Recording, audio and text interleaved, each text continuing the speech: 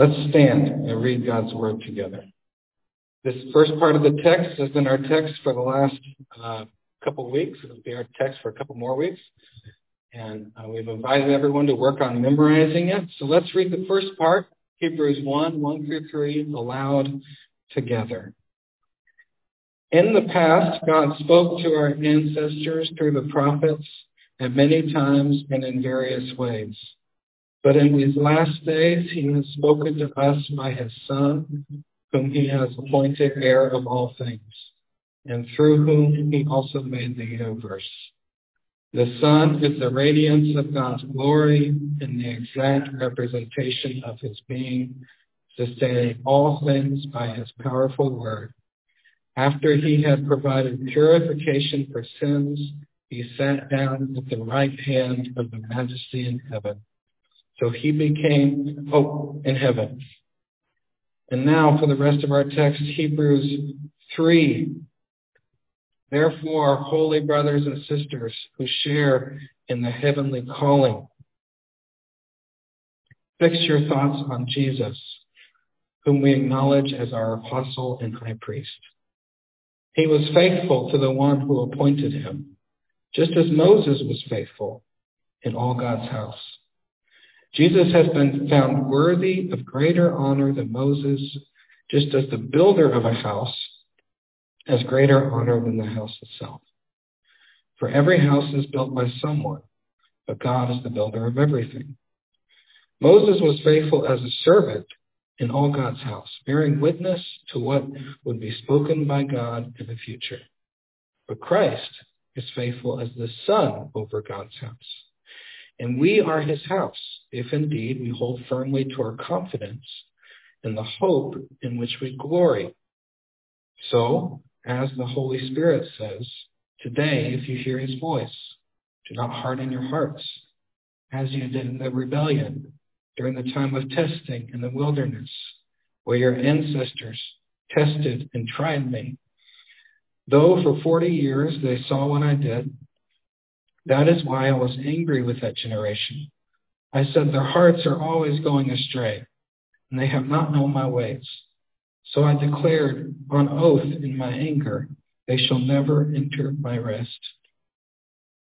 See to it, brothers and sisters, that none of you has a sinful and unbelieving heart that turns away from the living God. But encourage one another daily, as long as it is called today, so that none of you may be hardened by sin's deceitfulness.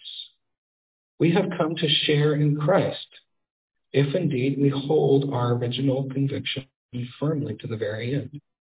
As it has just been said, today, if you hear his voice, do not harden your hearts, as you did in the rebellion.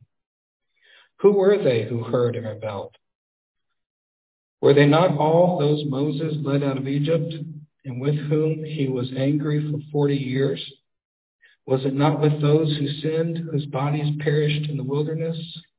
And to whom did God swear that they would never enter his rest, if not to those who disobeyed? So we see that they were not able to enter because of their unbelief. Let's pray. Father in heaven, may the words of my mouth and the meditations of our hearts be pleasing in your sight, O Lord, our rock and our Redeemer. In Jesus' name, amen. Amen. You can be seated.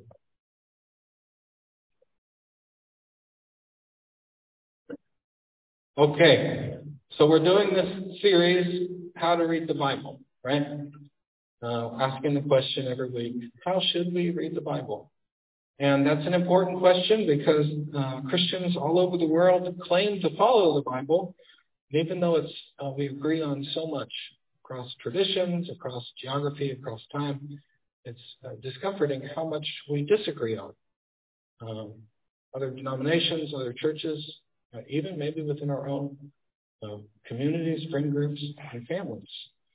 Now, how can it be that the Bible, which claims to be God's word, we can all be reading it and all saying, yeah, this is what we're following? It has such different ideas about what it says.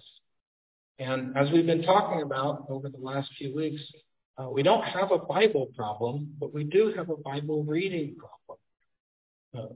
There's some things that we need to learn as people, how to read the Bible. And some of the divisions in our church and our community, and even just the general difficulty, I think that maybe each one of us has with picking up our Bible, reading it, get something out of it, regularly testifies to the truth. But we need to grow in our ability and our capacity to be good Bible readers. So how do we read the Bible? Well, this is week 3. First 2 weeks, we really laid a foundation. Each week, we're pulling from Hebrews 1 through 3, which is the big text in the Scripture that tells us what it means that God speaks. What is God's Word? So first week, we read the Bible theologically. We learn that the Bible is a God book. It's not a me book. It's a God book. It's about God. It's from God. It's really for God. It's a God book. That's the foundation. Second, we learn that we read the Bible Christologically. We read the Bible because looking for Jesus, because the Bible is all about Jesus. Not just Jesus in a vacuum, but Jesus the King. Jesus the King of our world, our life. We read the Bible toward that end. We learn that the Bible is not an end in itself. It's a means to an end. It's how we learn about God, how we learn about Jesus. So that's where we are thus far. And today we continue with a new adverb. It describes how we should read the Bible, and it's historically. We should read the Bible historically. The big idea is that the Bible is a historical book. Now that comes, just like all of these themes each week, straight out of Hebrews 1 through 3. In the past, God spoke to who? To our ancestors, the people that came before us, through the prophets, many times in various ways. But in these last days, he has spoken by his Son, who he appointed heir of all things, through whom he also made the universe. You see it? The Bible is a historical book. The timeless, eternal God has spoken into history, into time and space. In the past, God spoke, but in these last days, he has spoken. The Bible is a historical book. So if we want to be better Bible readers, we need to learn to read the Bible as a historical book. Now, what does that mean? What does it mean to read the Bible as a historical book? I think maybe there's a lot of folks out there. In my life, there have been a lot of folks from the church all the way to the state university, to college, that claim to have the key to reading the Bible historically. What does it mean to read the Bible historically? And I think if we were all to sit down with a piece of paper and a pencil and write down your idea of what does it mean to read the Bible historically, we might see some diversity in our thoughts. Maybe some of us would say that means that we read the Bible as an account of history. If this book is a history book, tells us history. And maybe some of us would see that history as hard fact. This is exactly what happened. What says here in my page, in my New International Version Bible, in the English language, this is exactly what happened in history. Some of us might say, yeah, it's a history book, it tells history, but wouldn't quite say it tells it as exactly what happened in an exact literal sense in the NIV Bible. It's more like a record of the history of religious thought. It's more like a collection of writings of the people of God as they contemplated God, learned about God, and developed in their relationship with God over time. And maybe there's some truth to both of those views. Maybe not. I think we We see both of those ideas across Christianity. The Bible is a history book. Some of us might say the Bible is a product of history. That's what it means to read it historically. We need to recognize that it is a relic from another time. It's like a time capsule. We open it up and we are transported to another time. And for some of us, we might have sort of positive thoughts about that. It's like this portal that takes us to this other place. Some of us might have what some might call negative thoughts about that. We might think that makes the Bible irrelevant or antiquated. Lots of different ideas floating around out in the world about what it means to read the Bible as a historical book. So here's what I want to do. I don't want to spend our time chasing down each of those ideas. I grew up in a stream and in a tradition within our church where ideas like this, questions like this, what does it mean to read the Bible as a historical book? People up front at the church would give us one answer, and that was what we were supposed to believe, and no one was allowed to believe anything differently, or else your thought was squashed. And that wasn't so good for me or for a lot of my friends in the long run. And I want our church to be a place where we're free to ask questions and to have ideas and explore things. So I don't want to chase down every single one of these thoughts or ideas about what it might mean for the Bible to be a historical book. I think each of these probably has strengths and weaknesses if we were to put them up on a whiteboard.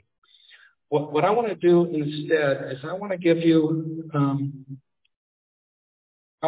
three points on a mental map, three reflections on what it means from the Bible, what it means that the Bible is a historical book. In other words, three things that you need to know if you want to be able to grow in your understanding of what it means that the Bible is historical. And three things that you need to know if you want to be able to grow in your practice of reading it as a historical book. Does that make sense? So three things for everyone here, no matter what you think about the Bible's historical nature. And I think all three of these things hopefully point us in the direction of Jesus. Because if we've learned anything over the last 2 weeks, it's that this book by itself, this book is not what we worship. This book is not our Savior. This book is not the final end of everything we're doing here. Jesus is. So, three things about the Bible as a historical book for everybody. Okay, are you ready? Number one. The Bible is a book about history. The Bible is a book about history. Okay. Charlie, that's great. Stating the obvious. What do you mean? What I mean is the Bible tells a story. It's about history. It tells a story. Hebrews 1 through 3. In the past, God spoke to our ancestors. We could translate that accurately. Once upon a time, God spoke. The author of Hebrews is telling a story here. It's the story that the Bible tells. In the past, God spoke to our ancestors through the prophets many times in various ways, but in these last days, time is moving. He has spoken to us by his Son, whom he has appointed heir of all things, and through whom he also made the universe. We have ancestors, we have God making the universe, and we also have the heir of all things at the very end. We have a beginning and an end. We have something called the last days. We have the past. We have but now. This is story language. The author of Hebrews is reflecting on the scriptures as the story of history, as a history story. The Bible, as being a historical book, one of the things that means that we need to know is that the Bible is a storybook. It gives an account. It gives a record. of a people and of a God in relationship from beginning to end. It's not a dictionary. It's not an encyclopedia. It's a history book. It's a book about history. The Bible tells a story that begins with God's creation of heaven and earth a long time ago, the universe, as it says in Hebrews 1. But it eventually narrows down following the history, the story of a single family, the Hebrew family of Abraham. That family grew into a great nation under oppression in Egypt. But God loved that family. And he made promises to that family. And over time, through a long succession of prophets, beginning with Moses, who led the people out of slavery in Egypt and into the good land of Canaan, God interacted with these people. He spoke to these people. In the past, God spoke to our ancestors through the prophets. And he led them into this good land.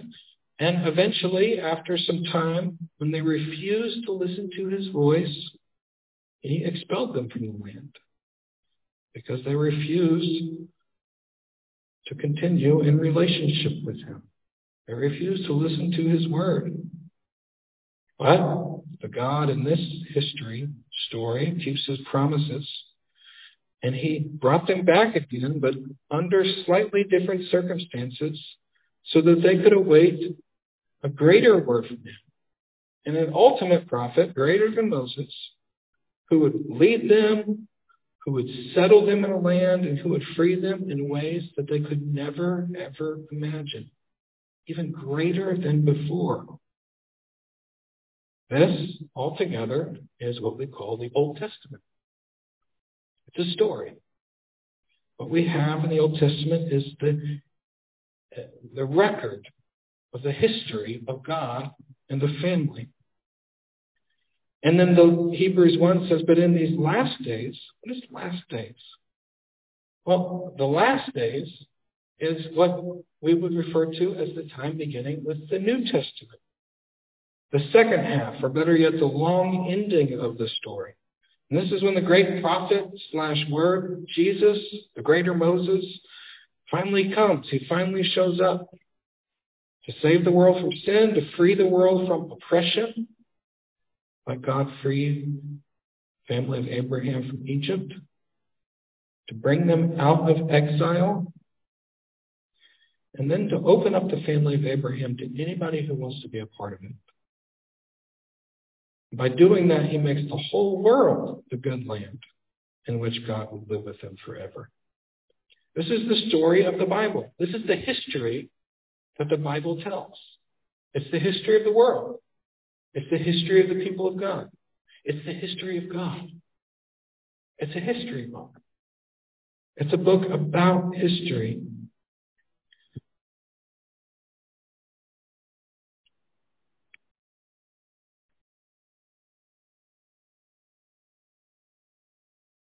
Interestingly enough, though, not just interesting, that's not a strong enough word. Gloriously, though, that's a better word. This history is not just about God and his people. It's about God ultimately and his person, who lives for the world that he made. That person, Jesus Christ. The Bible is a book about history. Next thing that we need to know if we want to grow in our understanding and practice of reading the Bible as a historical book, the Bible is about history. And next we need to know that the Bible is from history. So if you're a note taker, you can write, the Bible is about history, underline the word about, and then right underneath it, write, the Bible is from history, underline the word from. That's the word that changes.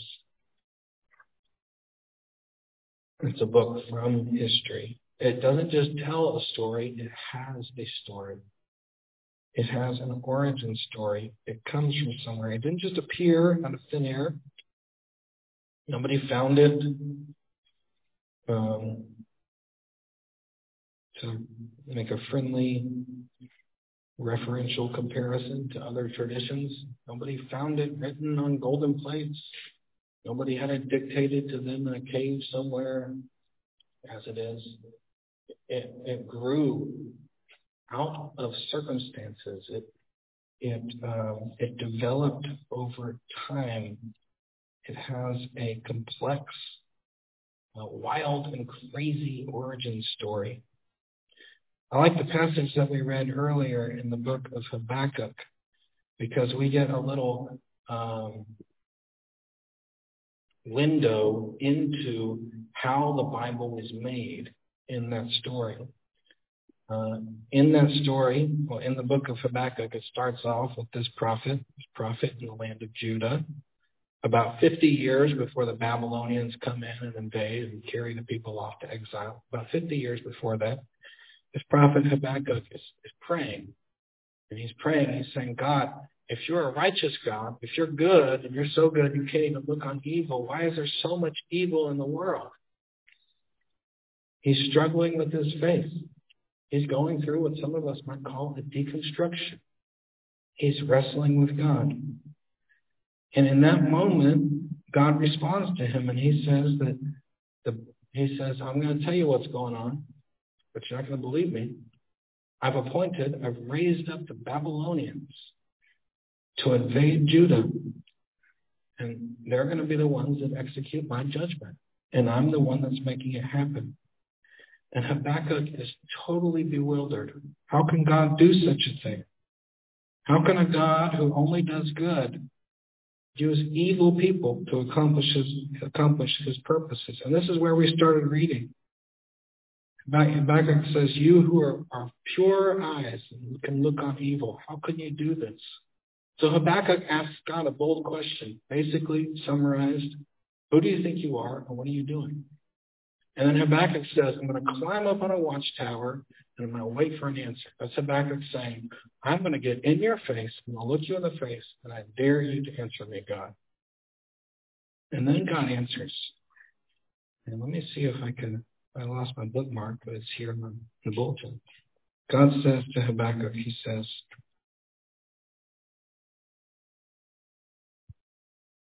this is awesome. Verse 7, then the Lord said to me, so this is God answering Habakkuk's big question. He says, write my answer plainly on tablets so that the runner can carry the correct message to others. This vision is for a future time. It describes the end and it will be fulfilled. If it seems slow in coming, wait patiently, for it will surely take place. It will not be delayed. Look at the proud. They trust in themselves and their lives are crooked, but the righteous will live by their faithfulness to God. Habakkuk asks this big life deconstruction question for God. He gets in God's face. He waits for an answer. And God responds and he says, okay, all right, buddy, I'm going to give you an answer. But first, write it down. Write it down so that other people can read it. And Habakkuk did that. You know what happened with what he wrote down? It turned into the book of Habakkuk. He was writing down scripture. Here we see a picture of where the Bible came from. It says in 2 Peter that people wrote from God as they were carried along by the Holy Spirit. So the Bible is this collection of human beings living all across a vast period of time, hundreds and hundreds of years. Human beings who wrestled with God. They asked God questions, who had faith journeys all of their own, who were flawed people interacting with God. And at some point, God said to them, hey, write this down. And they began to write. What's interesting is when we read Habakkuk's book, we're reading God's words. But Habakkuk reads totally differently than Jeremiah, Amos, or David. That's because it's Habakkuk's style. He used his brain, his vocabulary, his writing style. He wrote as Habakkuk.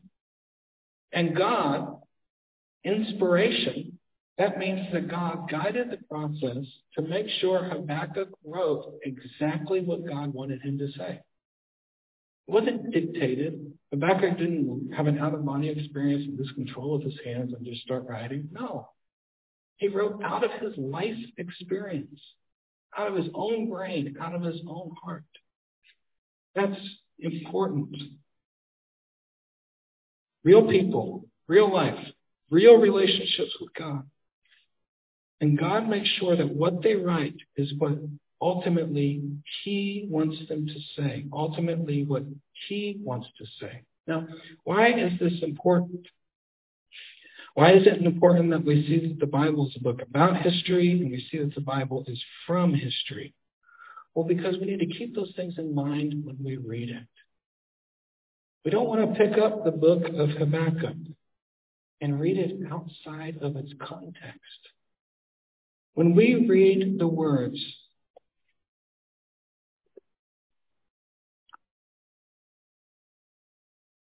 the enemy is puffed up and his desires are not right, but the righteous person will live by his faithfulness.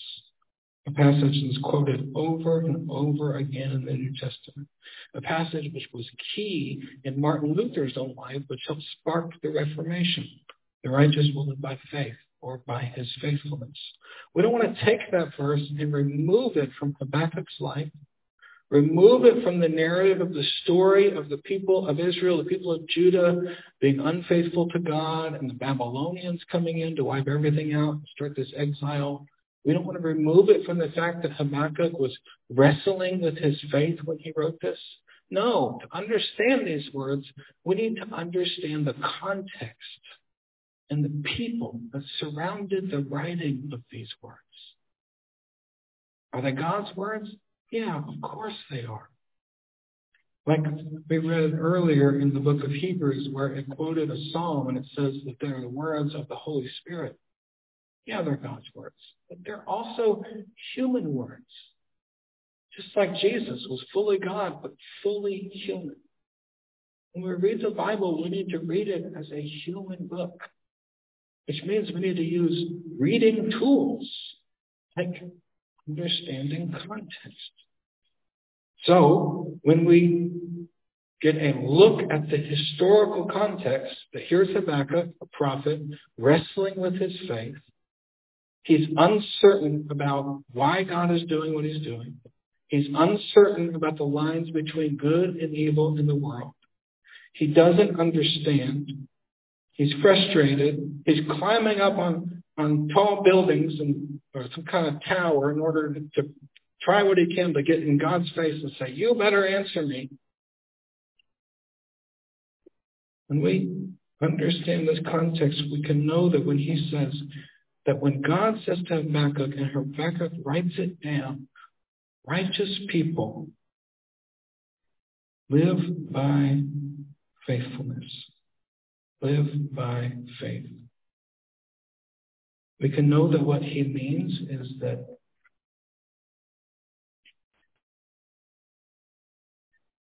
being right with God, being free from our sin, living with justice.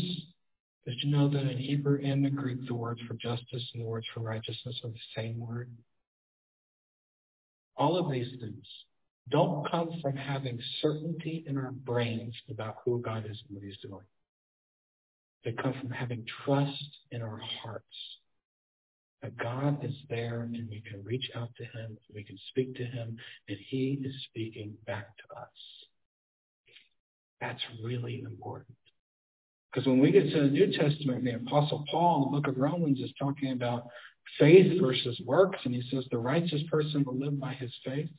I don't know about you, but when I was growing up, somewhere along the line, somebody told me that what that means is that in order to get right with God, to be saved, you have to know that you know that you know that you know. You have to be absolutely certain of the fact that Jesus died for your sins and he lives in your heart. And if you can't remember the day or the hour that you gave your life to Christ, and if you have any doubts in the fact that God raised him from the dead and that God is Lord over the universe, then you're not saved, because certainly certainty is what gets us in, because the righteous person lives by faith, and faith is certainty.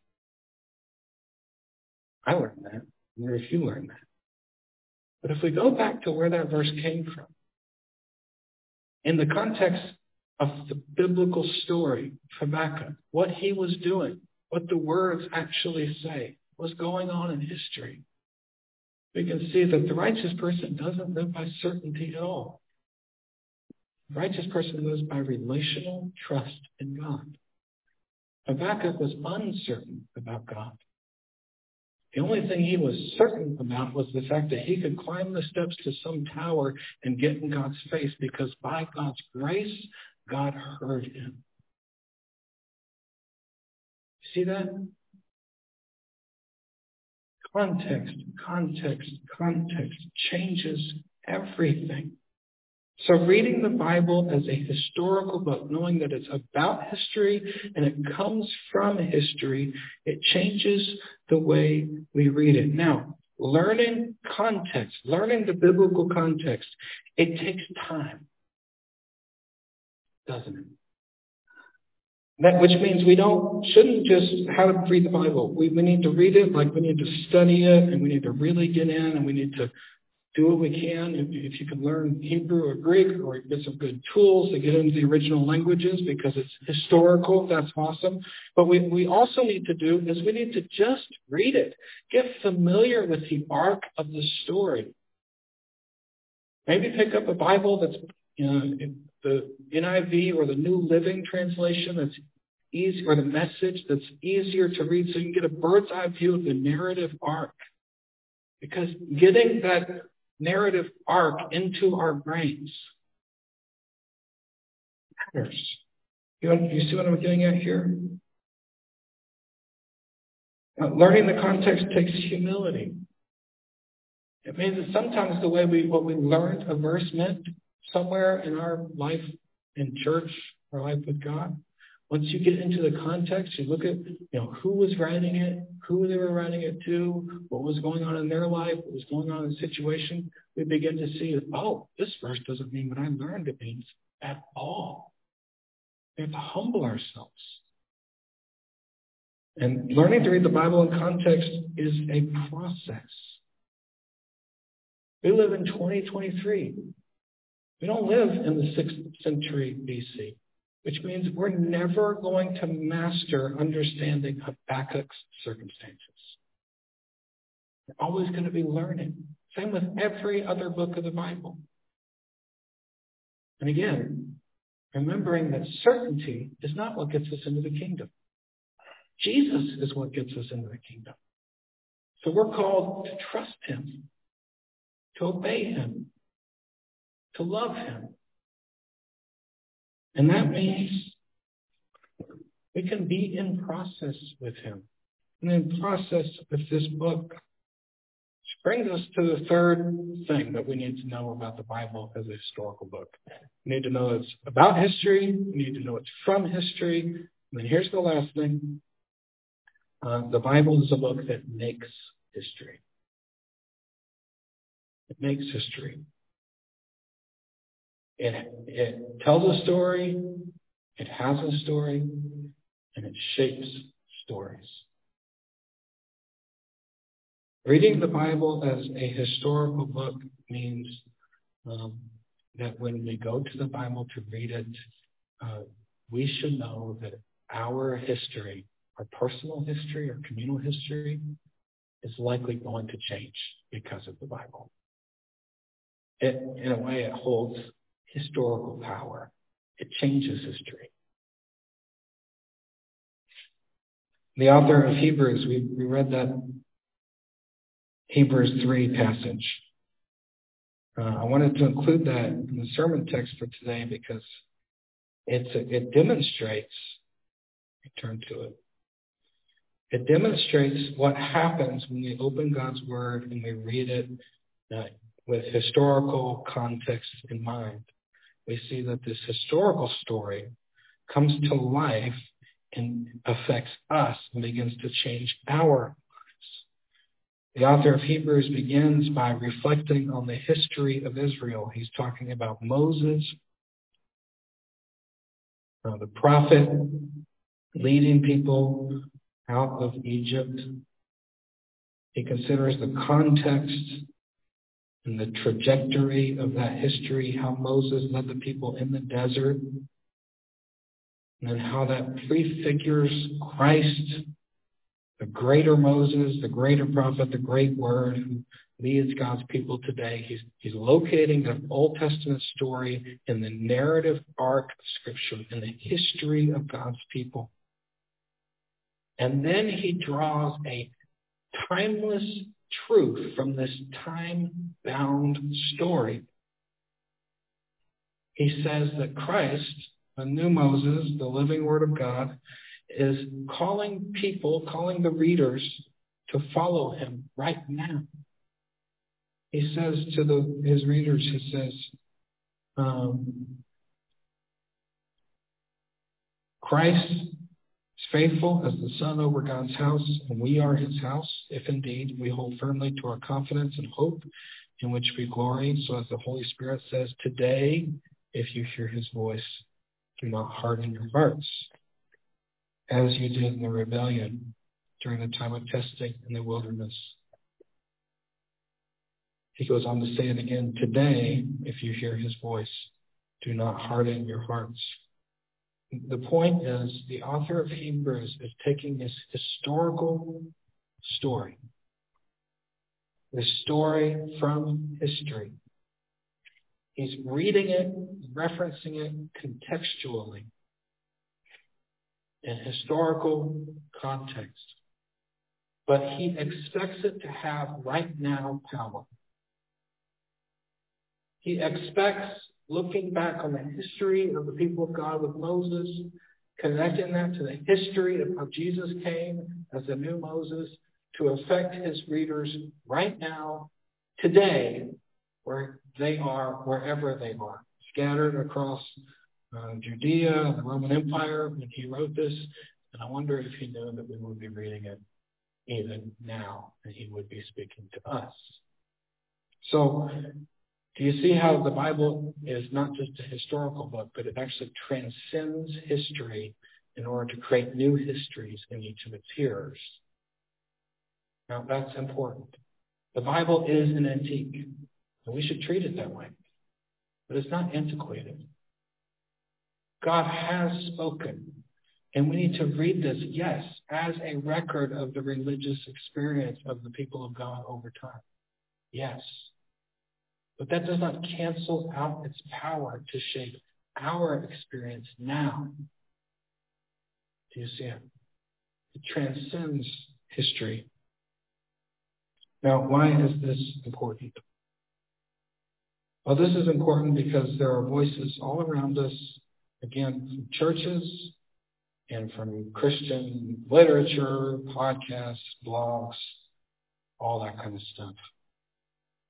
That will tell us that the Bible, that will forget the whole historical nature of the Bible. And they want to only treat it as a right now book. Removing it from its story, removing it from its context. There are other voices all around us. I remember I took this Bible as literature class in college. Maybe some of you took that class. Kind of like, we want to remove the Bible from its right now power. It's only a history book. But what we see in the Bible is both of those things together. And you know why that's so cool? Because that's actually the way that we're wired as human beings. Each of us lives in the right now, but each of us carries our history with us. That's pretty awesome that the Bible's the same way. Here's another reason why that's important. Because it helps us understand the power that the Bible has to change things. Now, thus far in the sermon, I have only talked about the Bible. Really, that's been the focus. So we could say, and this is a little bit of a secret as we wrap up, I want to tell you this.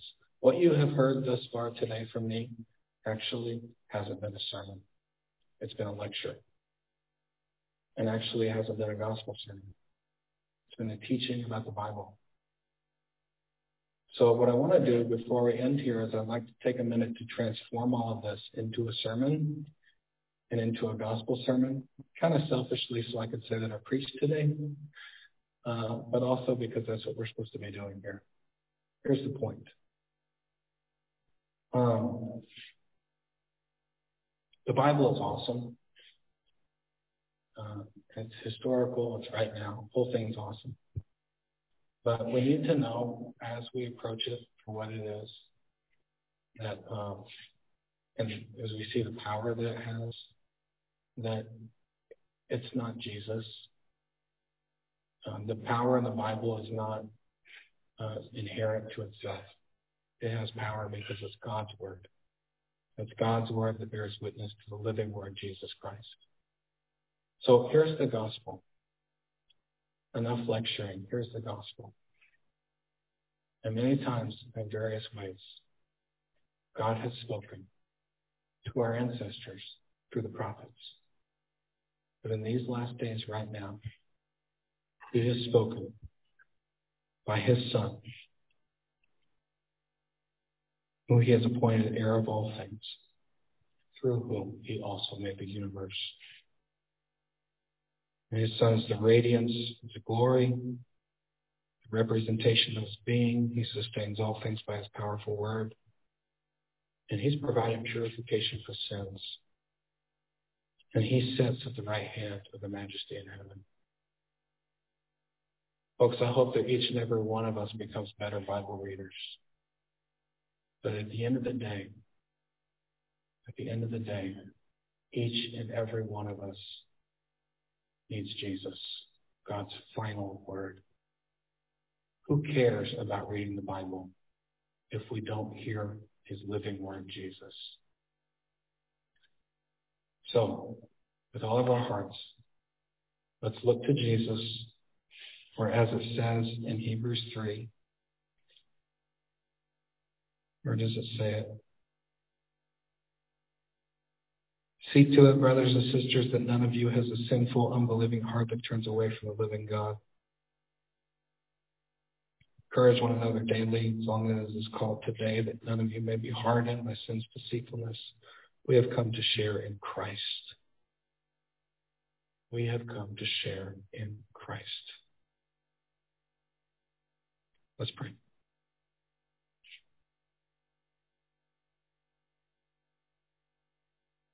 Lord God, we want to thank you for your word. Thank you that you have spoken in the past. Thank you that we have that in our Bible. Thank you that you speak today through your word, through the scriptures, but even more so through the living word, Jesus Christ. Lord, I pray that you would help us to grow in our ability to read scriptures so that our own histories would be changed. Not so that we could be a really good Bible church and be certain of our theology and our doctrine. We can be certain of those things all the way to our own destruction. But so that we would be a Jesus seeing, Jesus hearing, Jesus loving, Jesus speaking, Jesus worshiping, Jesus experiencing church. And that our trust would be in him. Lord, I pray that we would help us to repent of making idols a certainty. Lord, would you help us to make a practice trusting Jesus? Thank you that we find him in this history, in the Bible. Lord, everything is for you and about you. In Christ's name, amen.